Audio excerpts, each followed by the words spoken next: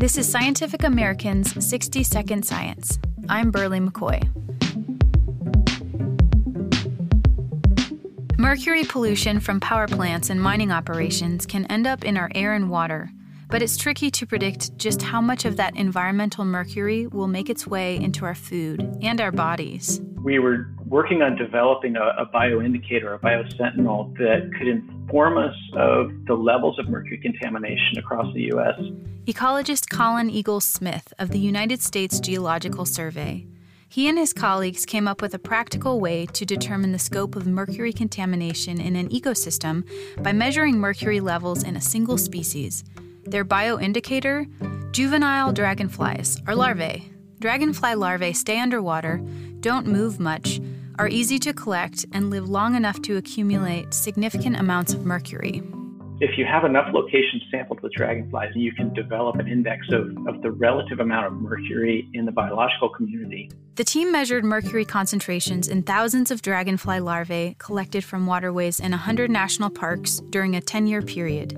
And to amass the large sample number, they recruited volunteers through the Dragonfly Mercury Project. The volunteers used dip nets to collect dragonfly larvae from their aquatic abodes. National park staff then sent the larvae to laboratories for processing. For comparison, the researchers also measured mercury concentrations in other aquatic organisms. Using the relationships between dragonfly concentrations and fish concentrations, we were able to develop what we call an impairment index.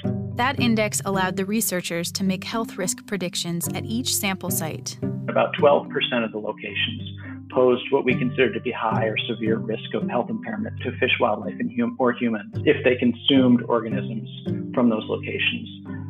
You can begin to build models that are predictive of how much mercury might be in a system based on the landscape characteristics and the water chemistry, and then apply that model to locations where you haven't sampled dragonflies. And that can inform future management actions, either to address the factors that are promoting methylmercury production or simply to inform agencies that may want to evaluate whether or not fish consumption advisories are warranted. The study is in the Journal of Environmental Science and Technology. If you'd like to get involved in the Dragonfly Mercury Project or to see a map of mercury concentrations across the U.S., search for the Dragonfly Mercury Project at nps.gov. Thanks for listening. For Scientific American's 60-Second Science, I'm Berly McCoy.